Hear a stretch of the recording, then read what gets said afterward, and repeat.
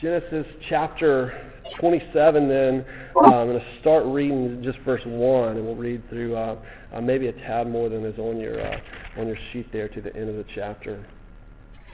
Genesis chapter 27, hear the word of God. When Isaac was old, and his eyes were dim so that he could not see, he called Esau, his older son, and said to him, "My son." And he answered, "Here I am." He said, "Behold, I am old. I do not know the day of my death. Now then, take your weapons, your quiver, your bow, and go out to the field and hunt game for me, and prepare for me delicious food such as I love, and bring it to me, so that I may eat, and my soul may bless you before I die." Now Rebekah, Isaac's wife, Rebekah was listening when Isaac spoke to his son Esau. So when Esau went to the field to hunt for game and bring it, Rebekah said to her son Jacob, "I heard your father speak to your brother Esau. Bring me game and prepare me delicious food that I may eat it and bless you before the Lord before I die. Now therefore, my son, obey my voice as I command you. Go to the flock and bring me 2 good young goats, so that I may prepare from them delicious food for your father, such as he loves. And you shall bring it to your father to eat, so that he may bless you before he dies." Jacob said to his mother, "Behold, my brother Esau is a hairy man, and I am a smooth man. Perhaps my father will feel me, and I shall seem to be mocking him and bring a curse upon myself and not a blessing." His mother said to him, "Let your curse be on me, my son. Only obey my voice and go bring them to me." So he went and took them and brought them to his mother, and his mother prepared delicious food such as his father loved. And Rebekah took the best garments of Esau, her older son, who were with her in her house, and put them on Jacob, her younger son. And the skins of the young goats she put on his hands and the smooth part of his neck. And she put the delicious food and the bread which she had prepared into the hands of her son Jacob. So he went in to his father and said, "My father." And he said, "Here I am. Who are you, my son?" Jacob said to his father, "I am Esau, your firstborn. I have done as you told me. Now sit up and eat of my game, that your soul may bless me." But Isaac said to his son, "How is it that you have found it so quickly, my son?" He answered, "Because the Lord, your God, granted me success." Then Isaac said to Jacob, "Please come near that I may feel you, my son, to know whether you are really my son Esau or not." So Jacob went near his father, who felt him, and said, "The voice is Jacob's voice, but the hands are the hands of Esau." And he did not recognize him, because his hands were hairy like his brother Esau's hands. So he blessed him. He said, "Are you really my son Esau?" He answered, "I am." Then he said, "Bring it near to me, that I may eat of my son's game and bless you." So he brought it near to him, and he ate, and he brought him wine, and he drank. Then his father Isaac said to him, "Come near and kiss me, my son."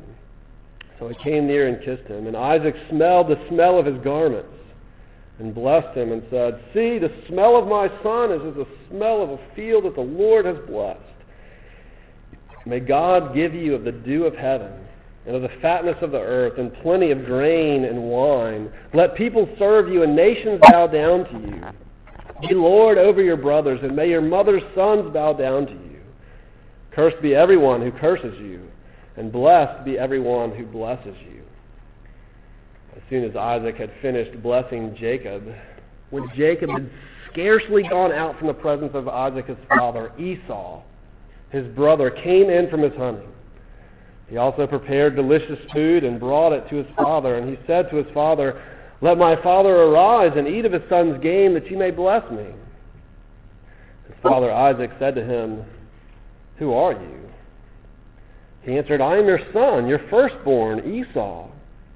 Then Isaac trembled very violently and said, "Who was it then that hunted game and brought it to me, and I ate it all before you came, and I have blessed him?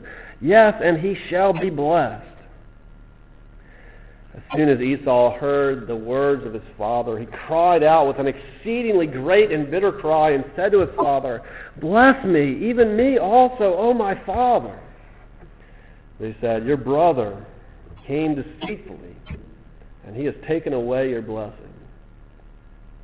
Esau says, "Is he not rightly named Jacob," which means cheat or deceitful, "for he has cheated me these 2 times. He took away my birthright, and behold, now he has taken away my blessing." Then he said, "Have you not reserved a blessing for me?"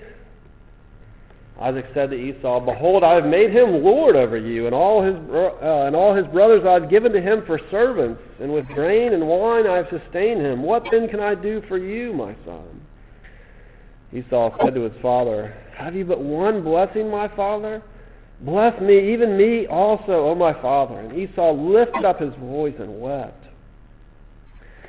And Isaac his father answered and said to him, "Behold, away from the fatness of the earth shall your dwelling be, and away from the dew of heaven on high.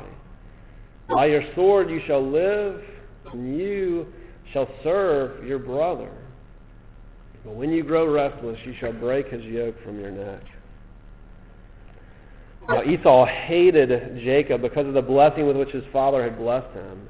And Esau said to himself, "The days of mourning for my father are approaching. Then I will kill my brother Jacob." But the words of Esau, her older son, were told to Rebekah. So she sent and called Jacob, her younger son, and said to him, "Behold, your brother Esau comforts himself about you by planning to kill you. Now therefore, my son, obey my voice. Arise, flee to Laban my brother in Haran, and stay with him a while until your brother's fury turns away, until your brother's anger turns away from you, and he forgets what you have done to him. Then I will send and bring you from there. Why should I be bereft of you both in one day?" Do y'all remember the TV show Barney? I can't really figure out, yes, okay, enough of it. I can't really figure out the generations to know who kind of grew up with Barney or not. One of the first times I remember any significance to the phrase dysfunctional was a spoof of the theme song of Barney. "I hate you, you hate me, we're a dysfunctional family." It was, I thought it was really funny at the time. It was not the first time that I had experienced dysfunctional, but maybe learned the word there. Certainly, I'd hated my brothers and given them reason to hate me plenty all the way through, along with other relationships. Dysfunctional relationships aren't anything new. You go to Genesis and you open up the first or second page, and there's Adam being like, "It was the woman, right? She's the one that did it." She's like, "Thanks, hubby. Appreciate the trust and respect and just selling me out there first thing." Didn't go so well. The first children, right? Cain killed Abel. Yeah, not what you're looking for. Good family relationships. They certainly fit. And the events of this passage certainly fit in the category of dysfunctional relationships, right? And the more pain and hurt and deception and manipulations and all of these things that we experience in relationships, the more dejected we are. The more it draws us back, right? So we wish that we just had wonderful relationships, that life was like the ending of a Disney movie, and everyone is happy and gets along, and that relationships are great. We feel like there's wonderful relationships without conflict. That's what we're hoping for like roommates and with our professor and like people that we hang out with. We want relationships without any conflict. They're just wonderful. But like you actually deal with people and you realize like that doesn't exist. If the other person's caused it, or if they kind of held back long enough, you realize you did something. And so we tend to become like either cynical, or we start to be self-protective, or we have like our defense mechanisms, or we hide out, kind of away from relationships or certain aspects of relationships. Or on the other side, you kind of become controlling of the people around you, of what you're allowed to talk about and not, and how that relationship goes. And we're trying to be like self-protective in it, and we just kind of add our dysfunctioning into the mess that's already there. So where's that leave us? I want to point you to an answer from the gospel and from this passage that is talking about dysfunctional and hopeful. It's putting the two things together. The more we experience the pain and the things that we draw back, we feel like there isn't a hope of something. But here in the passage you see, man, really messed up family interactions, and it's hopeful. And God's promises are being worked out through it. Hopeful because God works in the middle of and despite and even through our manipulations. And He works to the fulfillment of the promise to reconcile us to Himself and even reconcile us to each other in peace, and ultimately to rectify and end all evil and hurt and suffering. That's what God has promised. That's what He said that He is doing in Christ. That's what this passage is leading us toward. The whole of Scripture calls us to rest in the promise that God makes to us and fulfills in Christ. Dysfunctional and hopeful. So, do you see the ways that you've been hurt by other people? It didn't take too long for your mind to get there. Maybe you don't want to dwell on it too long. You'll start being bitter and you won't listen to everything else I've said because you're imagining different arguments of how you would actually respond to them if they were here and how you tell them off. I do that. I don't know. Ways that you've been hurt by other people. Do you see the ways that your issues affect other people that you're friends with, or that you're around, that you've interacted with? And in seeing those things, you still see reason for hope. Hope despite, through, and even in the middle of all that dysfunctionality. So, dysfunctional maneuvering. That's how I'm describing the human actions as we look through this episode here. That's the first point that we'll go through. Dysfunctional maneuvering. That's what you see. 4 characters in the passage, right? There's Isaac, his wife Rebekah, and their 2 sons, Jacob and Esau. And as you look at it, there's conflict between all of them. There's conflict all the way around, and each one just seems to be after their own opposing goal. And there are a little bit like split sides, just like Jacob and Esau versus Jacob and Rebekah versus Esau and Isaac, kind of split going on. But they're each kind of after their own goal and their opposing goal in it. Right? That's not how a family should be.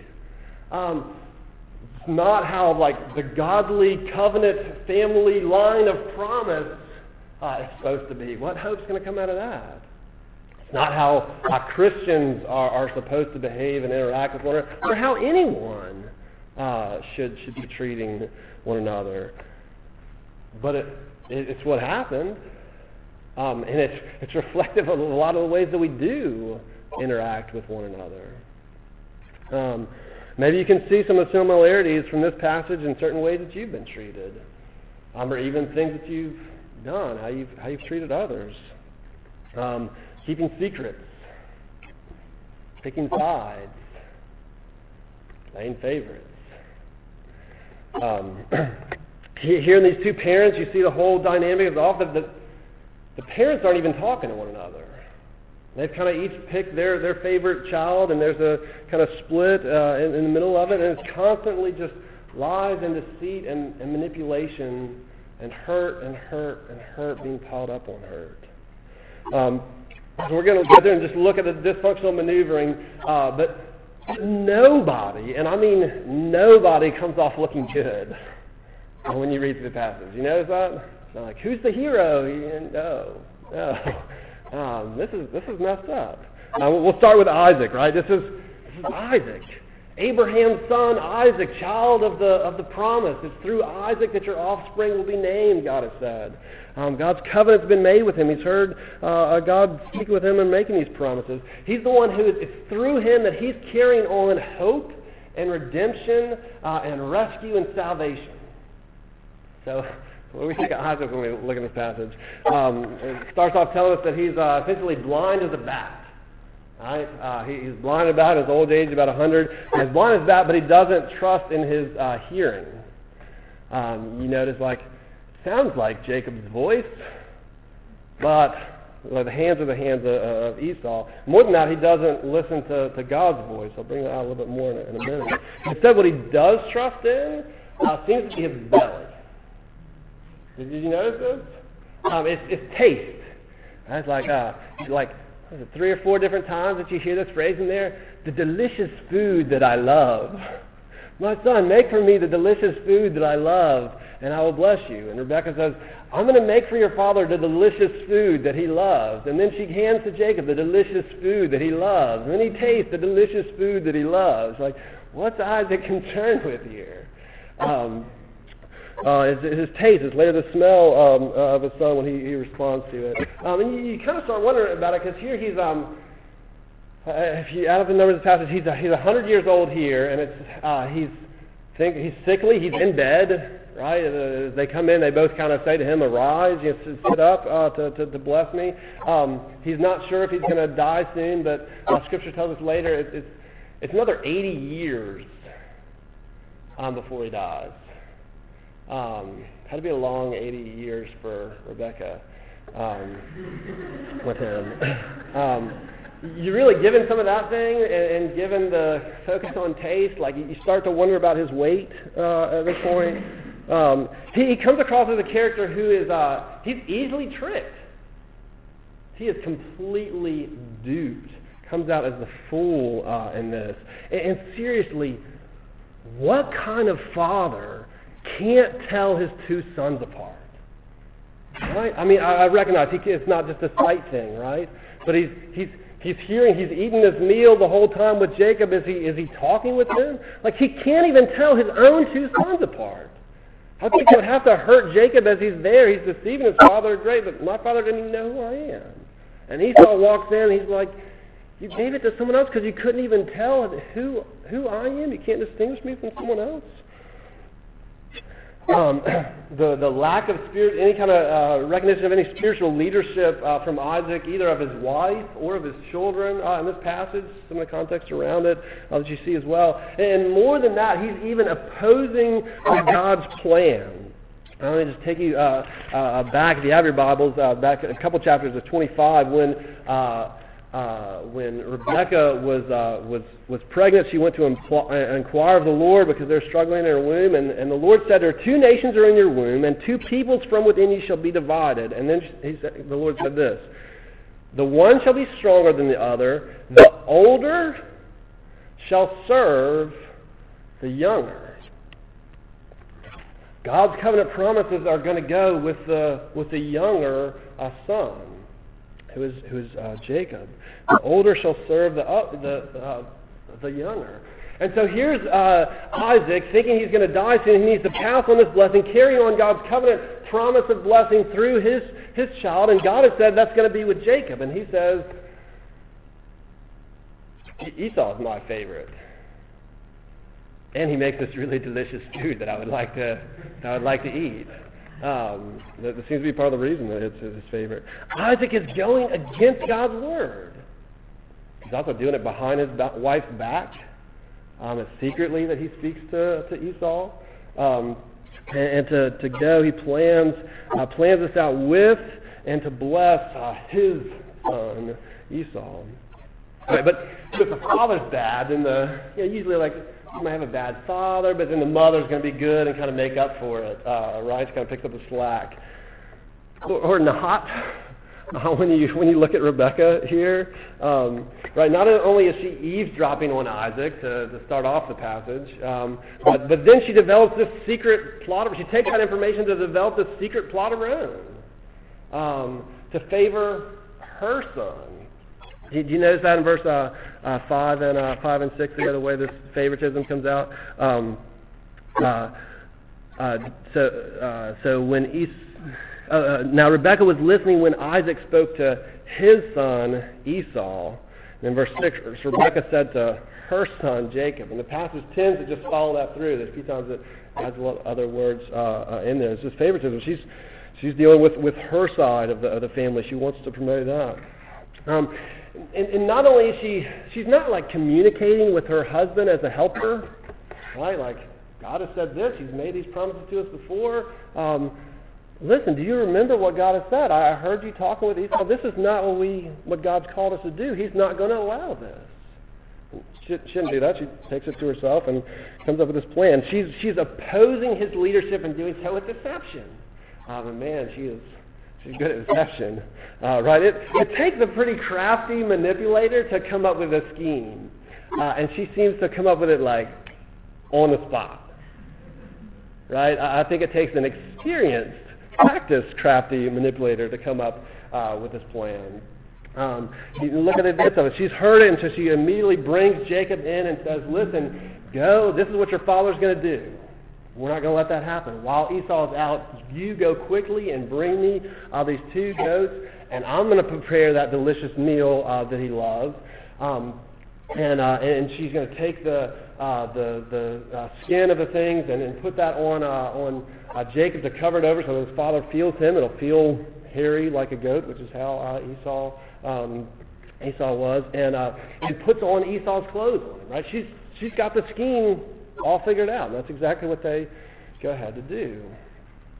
It even seems, maybe this is reading in, but it seems that she's kind of controlling when she's dealing with Jacob too. Obey, like go, do this, bring this to me, and then when he protests, he says, only obey my voice, go, bring them to me. She's got it. She's taking care of business. You better step in line and get it done. Right, so what about Jacob? Jacob, whose name is later changed to Israel because he's like the covenant head of this family of God's people that they're coming from. What about Jacob? If anything, it's worse. Right, the deceitful maneuvering goes further. The dysfunction. He seems similar to his mother. Right, he kind of has some of her traits as a strategic manipulator. When Rebecca is laying out her plan, do you notice that Jacob objects? He's like, but Mom. But you see it in verse 11? Look at verse 11. But Jacob said to Rebekah, his mother, behold. But it's not like an ethical objection that he brings. Oh, we're going around behind our father's back. We're going to lie and deceive him and all this for something with the Lord's purpose. Mom, no, he's like, how's it going to work? Have you thought this all the way through? We got to make sure I don't get caught. Right? Same kind of thing. He's already cheated his brother, cheated his needy brother out of the birthright. Esau was out hunting, and he's coming back from the field from this hunt, and Jacob happens to have cooked an amazing meal. That's right there, that's red stew, and Esau comes up and he's like, "Give me some of the stew." And he does it. He's not willing to just, he's a brother. He's hungry. What would you do? Right? Like, okay, here's a bowl. Like, fine. Maybe, can you pitch in for some of the ingredients? Maybe. Really? But no, what he says is, sell me your birthright. Give me all your inheritance because you're the firstborn. Say that it belongs to me, and I'll give you some food. Right? Like, where's the brotherly love? But that's Jacob. Like the 10 Commandments, honor your father and your mother. He shows no respect, no honor to his father when he comes in. Who are you? And Jacob answered, I am Esau. Right, and again he has to. He continues to lie to him. He holds the line pretty well. Right. No show of his conscience bothering him in this. He takes the Lord's name in vain. He's a blasphemer in it, right? He says, how did you get it so quickly? The Lord, the covenant Lord your God brought me success. Kind of adding to it, right? So he's got he's breaking honor your father and your mother, breaking don't take the Lord's name in vain. He's already cheated his brother, stolen from him. He's lying the whole thing, bearing false witness, right? So he's not a murderer yet or adulterer, but he doesn't have a lot going for him. Just when we look according to the 10 Commandments, right? But here he is. He goes into his father. He says, I'm Esau. It's Jacob's voice, but yes, no, it's me. Here's he things, brings him the meal, brings him the meal and the wine from the drink, and he receives the blessing. Isaac says, may God give you the dew of heaven, the fatness of the earth, plenty of grain and wine. Let people serve you, nations bow down to you. Be Lord over your brothers. May your mother's sons bow down to you. Cursed be everyone who curses you, and blessed everyone who blesses you. He gets the blessing. So there's Esau. Man, none of this works out very well for Esau. Like, if anybody you have a little bit of pity for, maybe it's Esau, but maybe not too much. Because you've already been told about him giving up his entire inheritance, and even this is kind of including the covenant promise of God going through him, and he gives that all up for a bowl of tasty soup because he was really hungry. Right? Jacob maybe was like his mother. Now maybe you got it like father, like son. Also, just before this, has told us of him marrying wives from the people around him who did not love the Lord. And what it says, the verse right before this chapter begins, it mentions these two wives, and it says that they made life bitter for Isaac and Rebekah.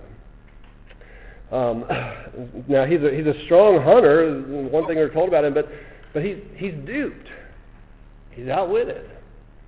And what you see in the narrative is that he's left whining and complaining and crying to his father.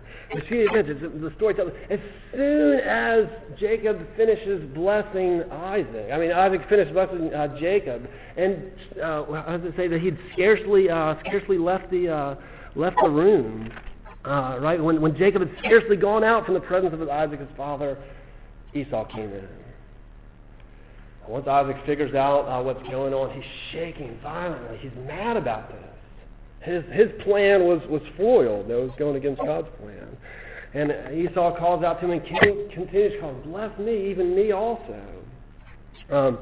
Calls Jacob a cheat. He really is a cheat. That's what his name kind of means, or one way of interpreting it. Right? But he's cheated me 2 times with the birthright, and now he's even taken from me the blessing. There's kind of a connection between the two, but even so, right? Fool me 1 time, shame on you. Fool me 2 times, shame on me. And what he gets is a reverse blessing, right? You're going to be far away from the blessings of the land, and you're going to serve your brother. That's what he's told. Esau comes out as a dumb, foolish, dupe, ungodly, though strong. And what you see after the passage is, what does he do? Well, Jacob kind of left open that murder thing as one of the things to fall out from. So he's like, fine, as soon as my father dies, I'm taking my brother out. And guess who's going to get the inheritance then? Guess who I'm going to have to go through, right? He's just as much a manipulator and in with the whole thing as them. Dysfunctional maneuvering all the way through. Not one person comes off good in these interactions. So what kind of hope is there for salvation to come from a family like that? What kind of hope is there for anything good to come from such dysfunction? Like I say in the passage, there's dysfunction and hope. So I go to the second point, hopeful meaning. Hopeful meaning. The hope in the passage comes not from the human actions in the passage, but the hope comes from the divine actions that are overruling all of it.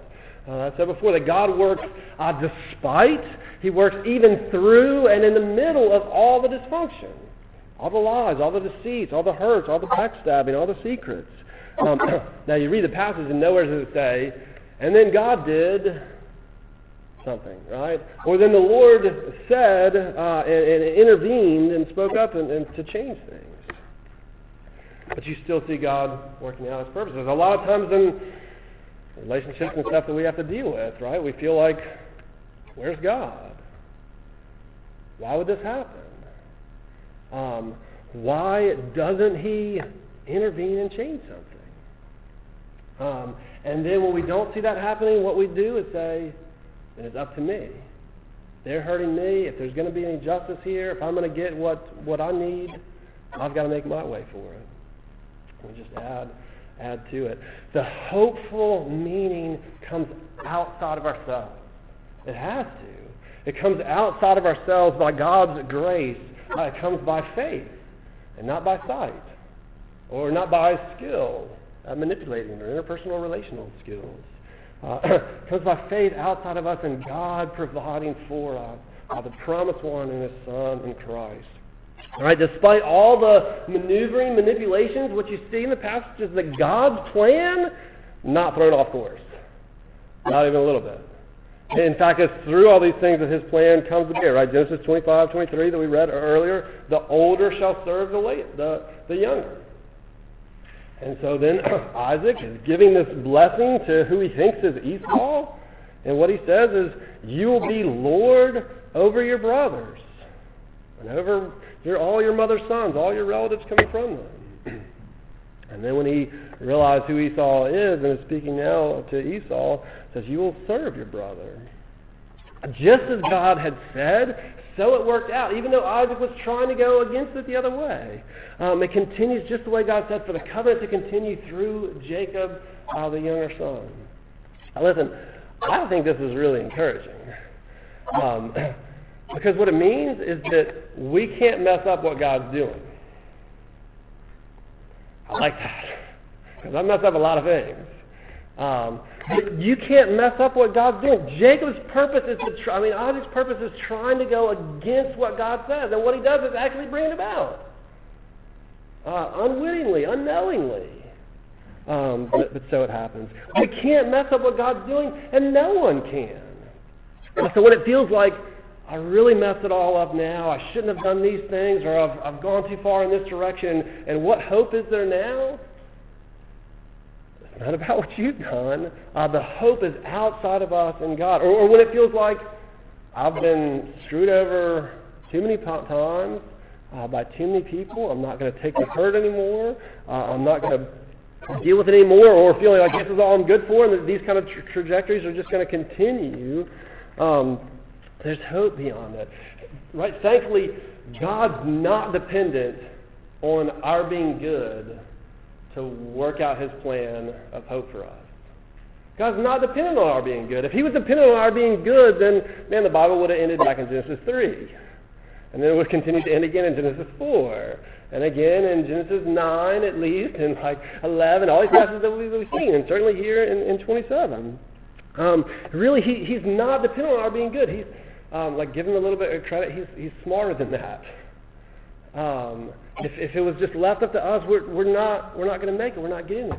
God has, by His grace, promised that He will bring the salvation even when we're screwing it all up. He will bring what we need, what we hope, what we long for. He will turn everything around and make things right through His Son, through Him coming into the world in Christ. We're not dependent on our being good, not on hurting or being too hurt.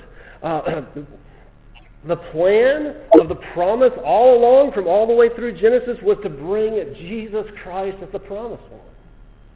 And He continued it through Cain and Abel, Adam and Eve, and through Jacob and Esau, this deceit of Isaac, that God is bringing it to Jesus Christ as the promised one.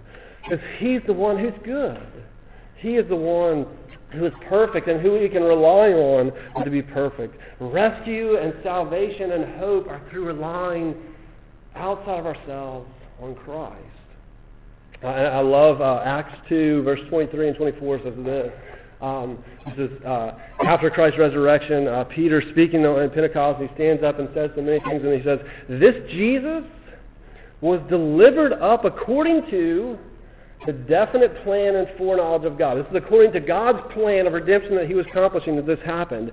But He says, you crucified and killed by the hands of lawless men. And God raised Him up, loosing the pangs of death, because it was not possible for Him to be held by it.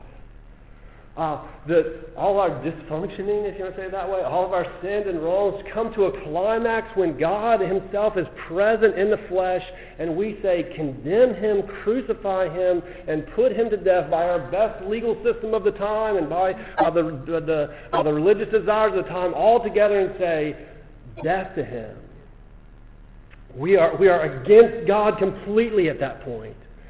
And that was according to God's plan to bring about redemption and hope and salvation through raising him up from the dead.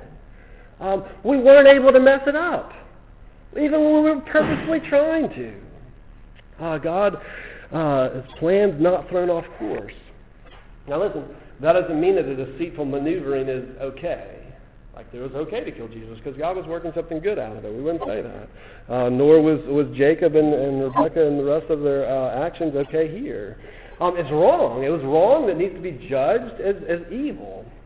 And God's the one who does that. Now, for instance, you kind of walk along through Genesis, you get to see some of it. It's a little bit fun if you appreciate a little bit of justice. The text kind of brings it out. Jacob, the cheater, the deceiver. At the end of the passage, Rebekah says, go to Laban, my brother, stay there for a while. I want you to find a wife from among him. And if you remember the story of Jacob trying to find his wife there, Jacob the cheater cheated. He gets deceived. He's the one who's duped. The one who, by a mistaken identity for Esau, receives the blessing, mistakes the identity of the one whom he spent 7 years in love with, waiting to marry. And it's her sister. That's a different story. And then he also marries her sister. And then even later, Jacob, 12 sons. And so Jacob, you remember the story of Joseph. His brothers go against him and sell him into slavery, but they come back. Jacob, who used a goat and clothing to deceive his father, his children, he's tricked by his sons, by his children, by a goat's blood and clothing, into believing that his favorite son was dead. Right? And the favoritism keeps coming out as well. This function continues. But there's more than just that kind of judgment that happens as you see some rectification of it in Genesis. Because Romans 6 says the wages of sin, what sin actually deserves is death. And it does, it records Jacob's death. But more than that, Scripture records for us Christ's death. That there is the judgment of what our sins deserve. Right? Ultimately, all our wrongs, our hurts, our manipulations, our abuses, our taking sides, our playing favorites, our eavesdropping and gossiping and lying and secrets and deceptions and power plays are going to be judged. Scripture says they deserve death, a removal from God. Christ's death, though, is for our sins. It's for those things that deserve that death. He experiences that death, and it opens up the way for rescue, to be reconciled to God, so that we don't have to bear the consequences of our dysfunction that leads to our demise. As Christ takes those things on himself for those who hope in him. Jesus was rejected and punished in the place of all who trust in him. So there's hope. There's hope outside of ourselves. Because he's done it. He's even taken the blame for all the ways that we've messed up. But the hopeful meaning goes beyond death to Christ's resurrection. Right? Life from the dead. To put it this way in the language that I'm going to bring out for the sermon, a full and heightened new functionality. Right? A full and heightened new functionality is what comes from what was a completely non-functional dead body. But then he's raised to life. Raised to glorious life, no longer corruptible of flesh, but in a glorified body, reigning together with Christ, reigning together with the Lord to return and make all things right, putting all things under his feet. And he makes us alive with him. He makes us alive with Him spiritually now as new creations. That's what we speak of as conversion, of placing your faith in Christ, and He makes you a new person. He changes who you are, your attitude. He begins to work out new behaviors in your life even, right? Of constant repentance because you realize that you're dysfunctional all the time, and faith, learning a new function of love by the Spirit. Because the fruit of the Spirit is love, joy, and peace, and patience. You see, these are like relational characteristics being worked out that comes from the Spirit. Christ's Spirit placed in us, this new high-functioning Spirit that's coming from Christ that gives life and brings that life out of our dysfunctioning. And we are waiting for Christ's return, waiting for a perfectly working new creation when everything works right. Where there aren't thorns and thistles and sweat and death and all those things of the curse that Genesis has talked about, where there's no hurt, Scripture says, or tears or pain anymore. But we are with God in His presence, with the Lamb. There's the light, there's the hope for us. Right. When you see the passage, you see dysfunction all over the place. And you see hope. God's covenant promises continuing on. Dysfunctional and hopeful. They really can and do go together because God is at work in the middle of the mess. In the middle of all of our mess.